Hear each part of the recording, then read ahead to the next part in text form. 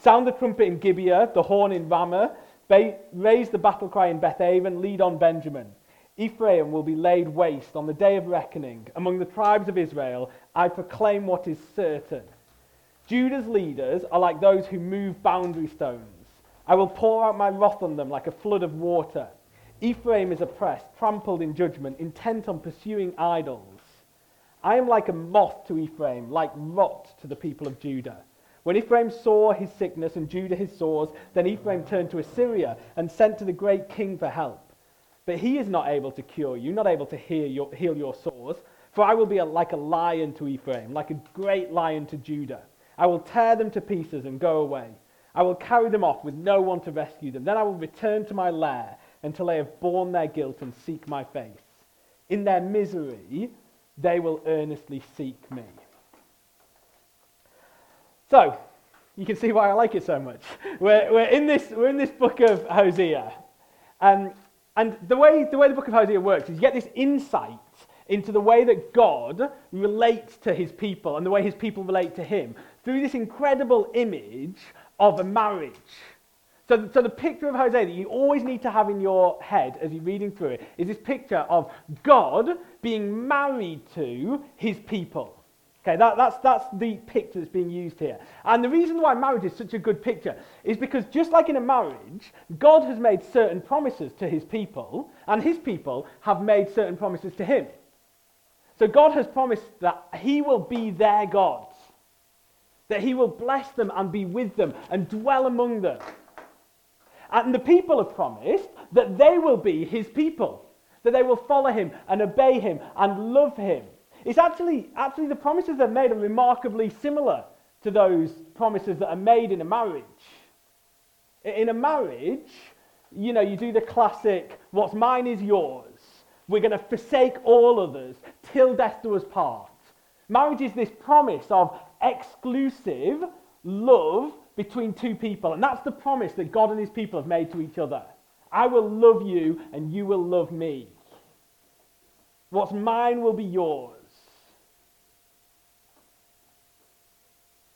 But the thing is that as you read through Hosea, and actually if you just look at your own life or look at any kind of history of humanity, the problem is that one party in the marriage lives up to their promises.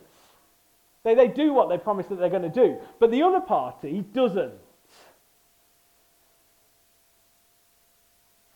So God's people, they do not share what they have, but instead they take it for themselves. They refuse to give it to God. They refuse to use it for the things that God calls them to use it for. But instead, they hoard it and they want it and they use it purely for themselves to pursue other things.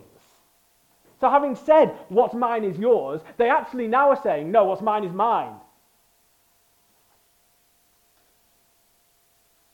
And crucially, they don't forsake all others. They're not faithful to God.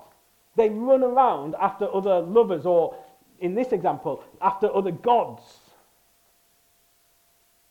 God makes his promises, and he keeps them with his people. He keeps his promises, the promises that he made. Whilst his people make their promises, but ignore them. And refuse to live like they've said they will. And so in Hosea, what we get is this insight to how is that going to work? Like if that's the arrangement, if they've made these promises and God's keeping them and the people are not, then what are the consequences of that? What does that mean? What does that mean for this marriage? How does that make God feel?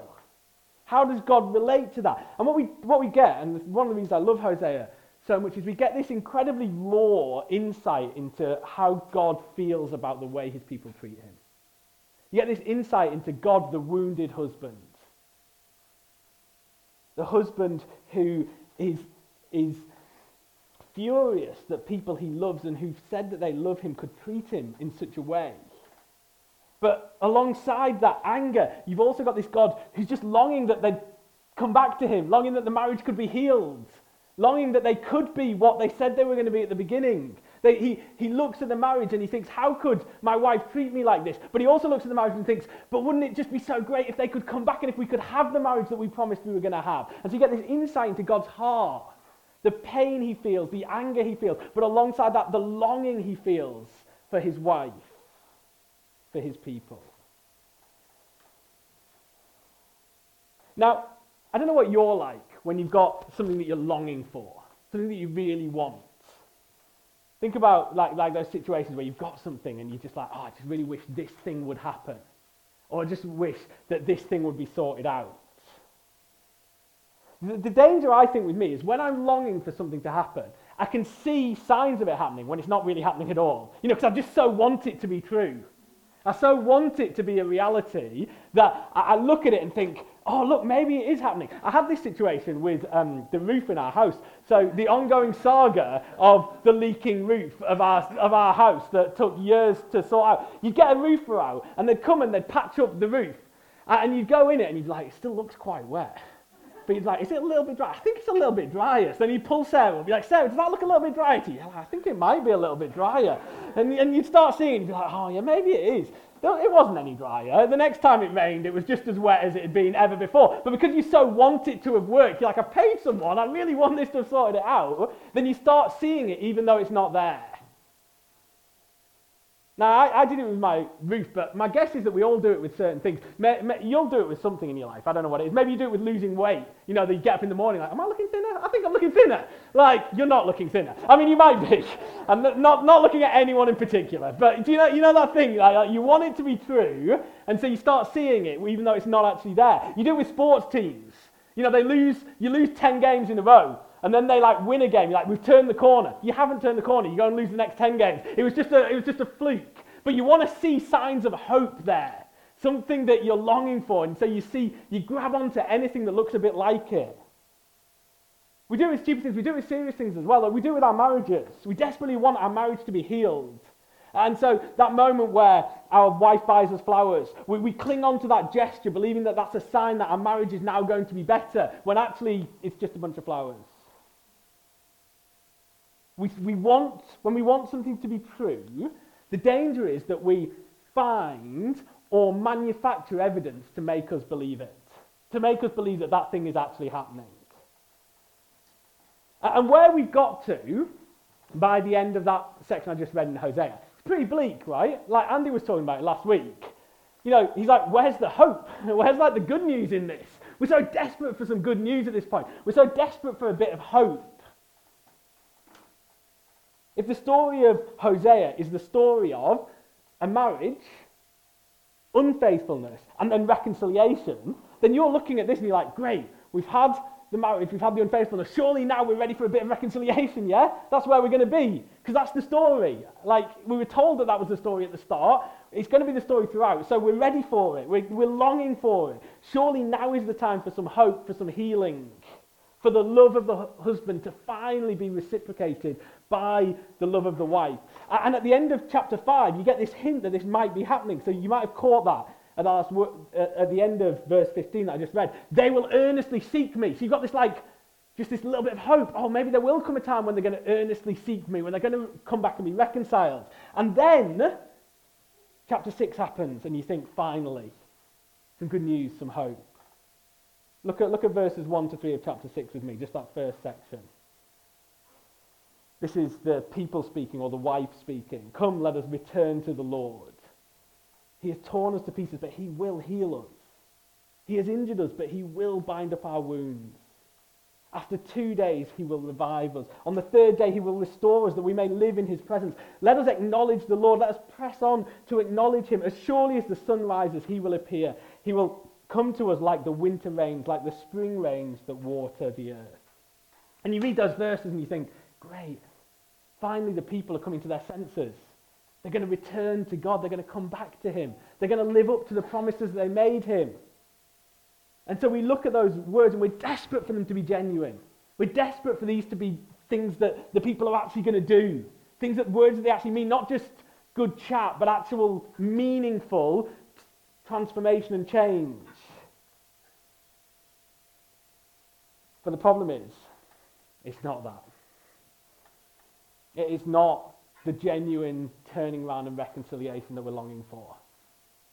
We've got ourselves built up, we've got ourselves ready for it, we'd love it to be the case, but it's not. It's a false dawn. It's flowers from an abusive partner, it's professions of love from someone who's not really for you but just out for what they can get. It's a desperate gesture from someone who's fundamentally just looking out for themselves. And you see that in verse 4. What does it say? This is how God responds to the people. What can I do with you, Ephraim? Ephraim is just another word for Israel, just another word for his people. What can I do with you, Ephraim? What can I do with you, Judah? Your love is like the morning mist, like the early dew that disappears. What's this reconciliation actually like? What have the people actually done here? It's got no substance. It's like mist. It's kind of there, but you can't grab hold of it. There's nothing to it. It's just going to dissipate. It's going to disappear. Verse 4, chapter 6, you see it. Your love is like the morning mist, like the early dew that disappears. It's not going to have any lasting impact. It's not going to bring about the marriage that God longs for, that the people have promised to do. Here's what I want you to get in your head. This is where we're going this afternoon. Okay, if you wonder why we're talking about Hosea, what we're going to chat about this afternoon, this is where we're going this afternoon. The warning of this section is that it's possible to make the right noises, to say the right words, without actually turning back to God. And that fundamentally, whilst you may be able to fool me, whilst you may be able to fool the people around you, whilst your insincere words might make you feel better, God is never going to buy them. God is going to see through them as easily as he sees through these words at the beginning of chapter 6. He's going to see them for what they are. Morning mist. See, we can be fooled, but God cannot. God sees our hearts. He sees your heart. And he knows if you're sincere or not. He knows if these are just words or if these actually have any substance behind them.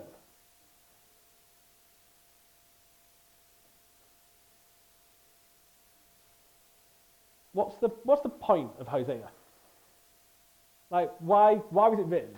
Why did Hosea give up 25 plus years of his life to telling this message to people over and over again? Why did someone think, I know what I'm going to do, I'm going to write this down in a book? And why did then the people who read it go, actually this is from God and we're going to preserve it for thousands of years so that people in Hartlepool in whatever year it is, 2023, can read it? Like, why? What's the point of it?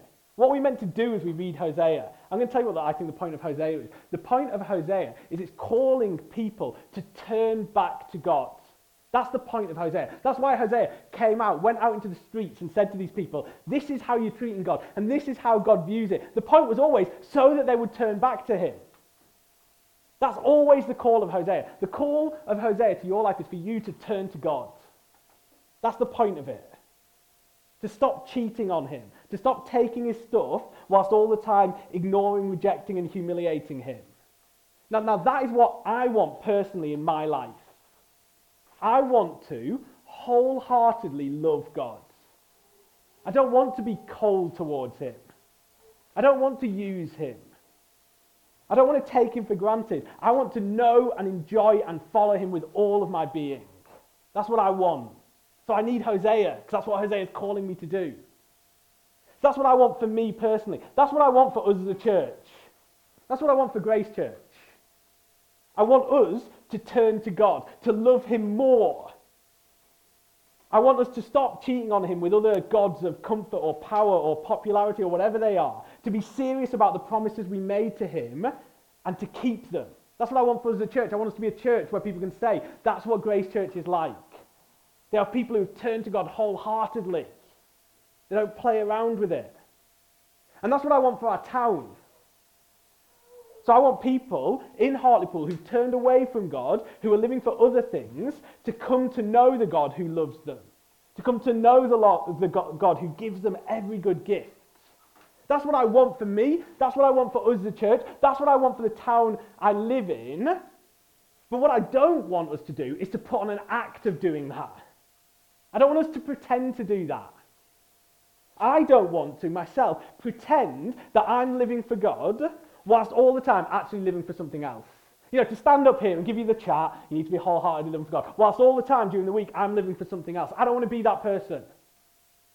And I don't want us to be that church. I don't want us to be a church where we're really good at putting on the act that we love God.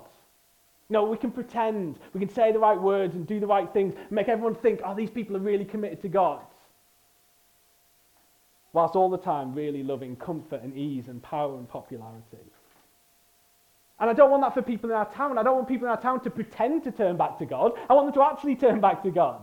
I don't want them to come along, get enthusiastic, get baptized, but none of it to be genuine. I want them to love him with all of their being and to commit themselves to following him.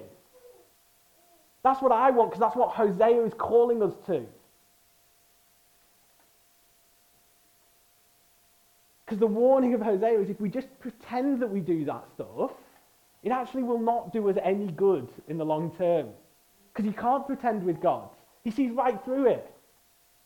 He sees it for the pretense that it is. So whilst you might fool me and you might fool your life group leader and you might fool your partner and your friends, you cannot fool God.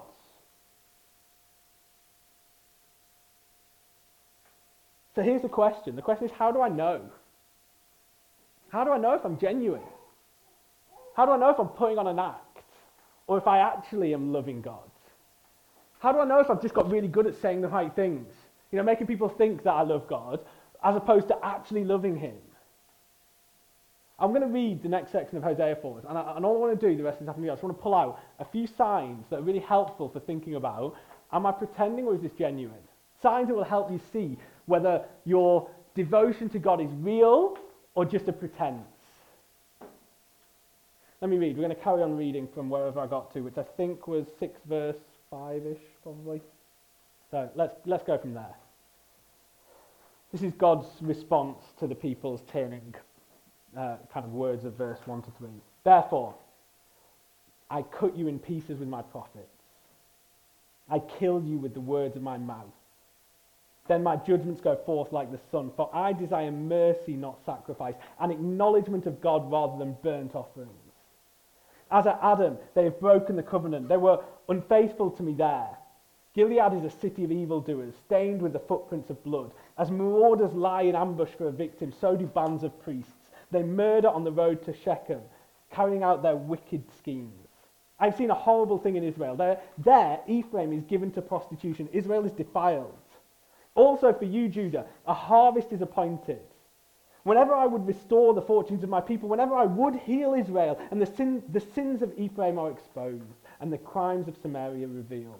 They practice deceit, thieves break into houses, bandits rob in the streets, but they do not realize that I remember all their evil deeds. Their sins engulf them, they are always before me. They delight the king with their wickedness, the princes with their lies. They are all adulterers, burning like an oven, whose fire the baker need not stir. From the kneading of the dough till it rises. On the day of the festival of our king, the princes become inflamed with wine, and he joins hands with the mockers. Their hearts are like an oven, they approach him with intrigue. Their passion smoulders all night. In the morning it blazes like a flaming fire. All of them are hot as an oven, they devour their rulers. All their kings fall, and none of them calls on me. Here you go, I'm going to give you 3 signs, 3 tests you can give to your heart to ask the question of, have I actually turned to God, or have I just pretended to? Here's 3 tests you can use.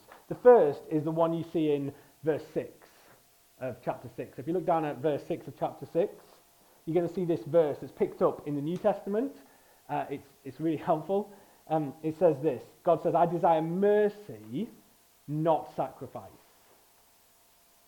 Here I think is the first sign of disingenuous turning back to God. It's this: we rely on religion and ceremony rather than transformed lives. Let me give you an equivalent. Imagine that my marriage is a mess. Imagine that it's a mess primarily because of my behaviour. I've cheated on my wife, I've spoken unkindly to her again and again and again. Maybe even worse, I've been abusive, manipulative, selfish. Imagine years of that going on within a marriage. And imagine if there comes a point where I go to my wife and I say, look, I want to change. I want to turn this around. I don't want to be this person anymore. I want to heal our marriage. And I say, I want to be faithful to you, and I want to rebuild our marriage. And imagine that I go to her and I take her some flowers and I cook her a meal and say, look, can we go again? Now imagine it's a stretch, but imagine that she agrees to that and she says, okay, yeah, we'll give it another go. We'll give it a try. We'll see where we end up. But imagine if that was kind of all that it looked like. So imagine if, as the weeks went on, my behaviour actually didn't change. I still cheated on her, I still spoke unkindly to her, I was still abusive, manipulative, selfish. But what I did, the thing I did that was different was I bought her flowers every day and I cooked her a meal every Friday. Would that look like genuine repentance in that marriage? Would that be likely to heal the marriage? To re-establish what we'd said we wanted there? Of course it wouldn't. Because gestures are not what's needed. That's not what's needed to heal that marriage. What's needed is an actual change in the way I view my wife. In the way that I love her. That's fundamentally, I think, what God's saying here. He's saying, I don't need your gestures. I don't need you to come and sacrifice some animals to me. I don't need you to bring me offerings and gifts. What I need is you to change your entire attitude towards me. I need you to love me like you said you were going to. I need you to be faithful to me like you said you were going to. I need you to share your life with me like we agreed we were going to do. God doesn't need our sacrifice and offerings. What he needs is mercy and acknowledgement. That word acknowledgement is really important in Hosea. It's that sense of knowing someone, not just knowing about them, but actually knowing them, actually being in relationship with them, loving them. What he needs is an actual change in the way his people view him, an acknowledgement of him, a love for him, a commitment to him, to living the kind of lives he calls us to. You see, so here's the first test. When you turn back to God, when you go, look, God, I'm going to put you first in my life, does it primarily look like religious gestures? Does it look like the religious equivalent of buying someone a bunch of flowers and cooking them a meal? Or does it look like a life transformed? Like a heart that loves him? Maybe you're someone here today, you're not a Christian, you have never known God, you've ignored him all your life. But maybe now you're at the point where you're actually thinking, maybe I could come to know him, maybe I could follow him, maybe I could be one of his people. Here's what you need to understand. Coming to know God, turning to him, does not primarily look like doing certain things. It doesn't primarily revolve around attending church, going to confessions, I don't know, whatever it is, Bible reading. It doesn't primarily look like those things. Not that those things don't have any value, in the same way as, buying flowers for your wife can have value. They have some value, but that's not the heart of it. No, what it looks like is a fundamental shift in the way you view God. It looks like you loving him, forsaking all others, and living for him. That's what turning to God looks like.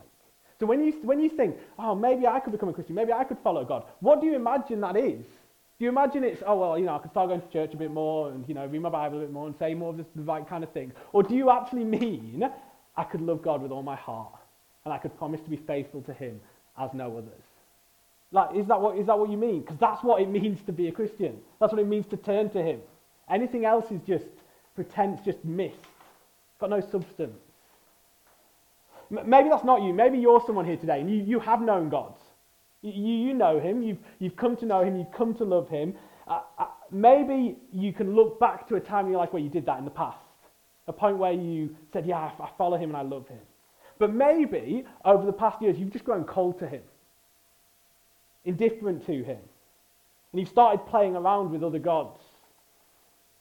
Maybe you've gone your own way and messed up and sinned. If that's you, if that's where you are, then the call of Hosea is to turn back to God. That's the call. That's what Hosea is all about. But you need to understand that turning back to him doesn't primarily look like, I'll start going to church a bit more and I'll sing some songs and I'll do some praying, I'll be right. That's not primarily what it looks like. No, it looks like returning to loving God with all of your heart and soul and mind and strength. Nothing else is going to rebuild the marriage. Because that's what it is. That's what lies at the heart of it. If you think turning to God looks like external religious gestures, there's a good chance that your turning to him isn't genuine. It's a pretense. It's an act without the heart to back it up.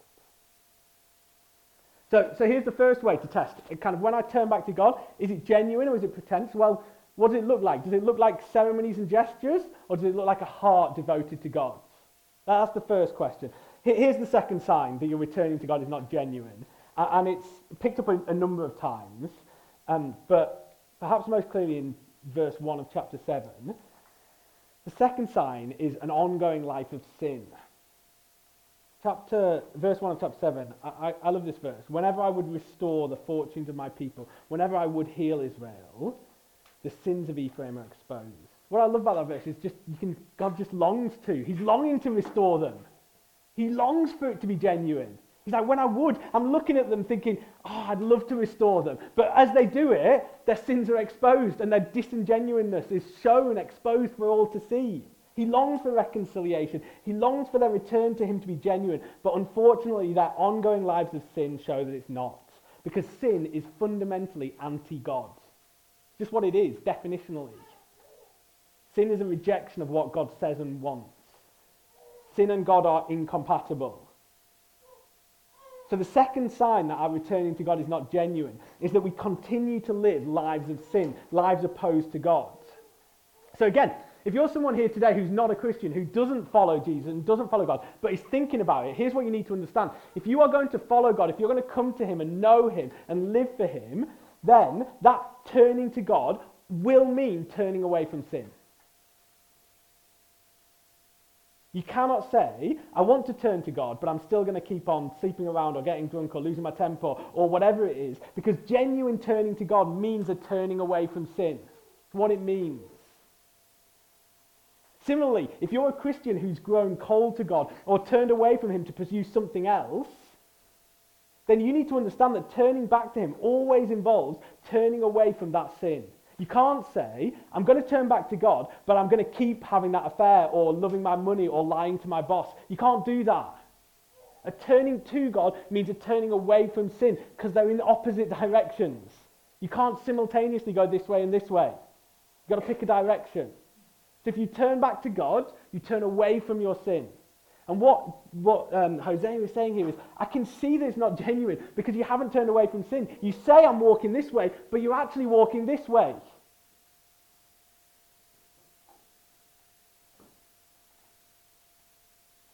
God would love their turning back to be genuine, but their ongoing lives of sin and deceit and theft and violence show that it's not. And here's the third sign. So if the first sign is that you rely on religious experiences rather than a changed heart, if the second sign is that you continue to live and pursue your lives of sin, then the third is a bit more extreme. It's that there's a delighting in wickedness. You can see that in all that chat in chapter 7, verse 3. They delight the king with their wickedness, the princes with their lies. It's not just that they live lives of sin, it's that there's a delighting in sinful things.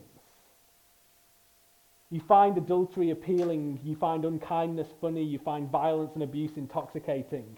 You see, that's a sign that there's not that genuine love and devotion to God in you. To love God is to hate wickedness. Therefore, it is a worrying sign if we find ourselves delighting in things which God says are wrong. It's not a good sign for where our heart is. It's a sign that our turning back is not genuine. It's not just that we live sinful lives, but we actually delight in the sin in our lives and in the sin that we see around us.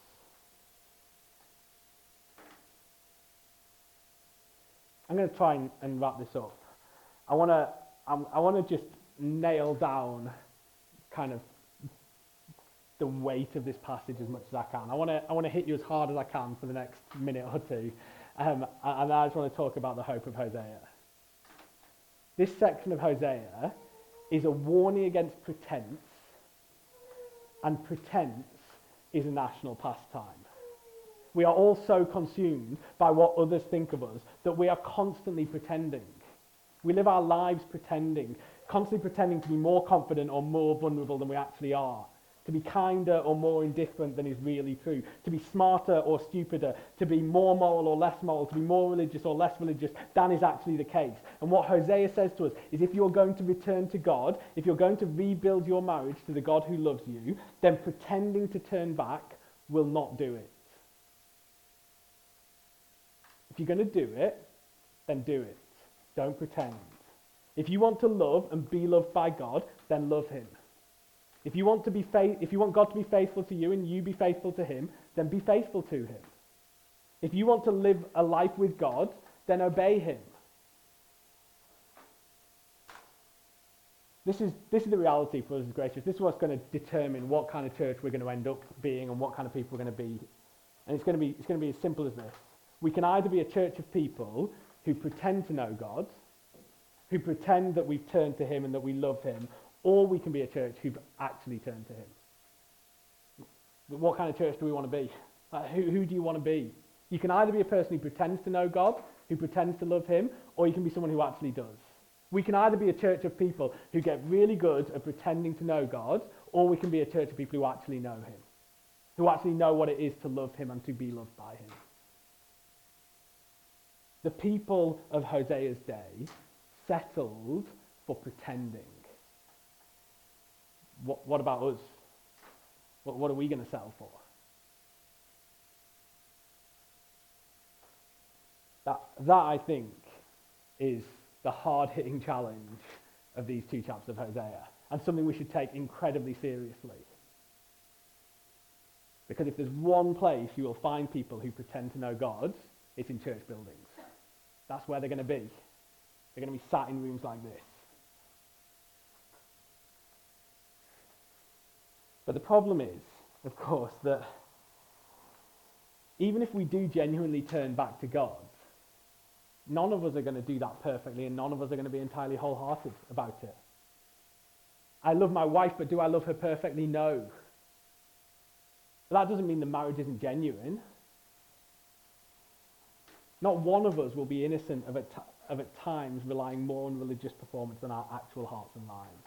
Not one of us will be free from all sin in our lives. Not one of us will be completely free from taking a perverse pleasure in our own sin and the sin of others. None of us are going to be genuine all of the time. None of us are going to be wholeheartedly committed to God like we should be.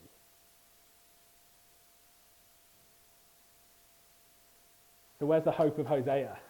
If the call is you need to turn back to him genuinely, wholeheartedly, but none of us are going to do that, then where's the hope in this? Well, the hope of Hosea is that time and time again, the people will talk about returning to God in Hosea, just like they do here. We're going to see it again. We've already seen it before this point. We've seen it here. We're going to see it again. They're going to talk about returning. Gomer is going to talk about returning to Hosea. The people will say, we will return to God. And each time, it will not lead to the reconciliation that we're longing for. Because actually, what's amazing in Hosea is that the reconciliation fundamentally doesn't happen because the people turn back to God. It happens because God goes and gets them. The hope for Hosea is not, suddenly we're going to turn back in such a great way that finally our marriage will be healed. The hope for Hosea is that even when we don't turn back wholeheartedly, God's going to come and grab us. In Hosea, the only thing which brings about the reconciliation we long for is not when we return to God, but when God comes and gets us. Gomer and Hosea are reconciled when Hosea goes to the man and pays and buys her back. Not when she comes back. It's when he goes and gets her. God and his people are not reconciled when they turn back to him, but rather when he comes to gather them. Ultimately, the hope of the gospel does not rely on our turning back, but rather on God's loving pursuit of us. And we now know what that loving pursuit looks like. That God's loving pursuit of us looks like the lion of Hosea 5 becoming the lamb who will die to take away our sins. It looks like Jesus being torn to pieces so that we can be healed. It looks like the God we abandoned and rejected becoming one of us and saying to us, come to me, all you who are weary and burdened, and I will give you rest. The story of the gospel is that when we couldn't turn back to God, when our hearts were divided, when we didn't live up to our side of the marriage, that he came and pursued us and called us back. So even the invitation to return to him, even our hope that we ever could, ultimately rests not on our determination or our will or on our genuineness, but on a God who would pursue us all the way to the cross. But the right response to that is to turn to him, to commit yourself to him, and to do it wholeheartedly, not to pretend. But as you do that, you need to know the only reason you can turn to him, the only reason you even have the desire to turn to him, is because he has come and pursued you and loved you and brought you back to him. That's Hosea 5, 6, bit 7. We're going to be chatting about that during life groups this week. Please do try and come in. But that's me done for now. Let me pray, and then I'll hand back to Michael.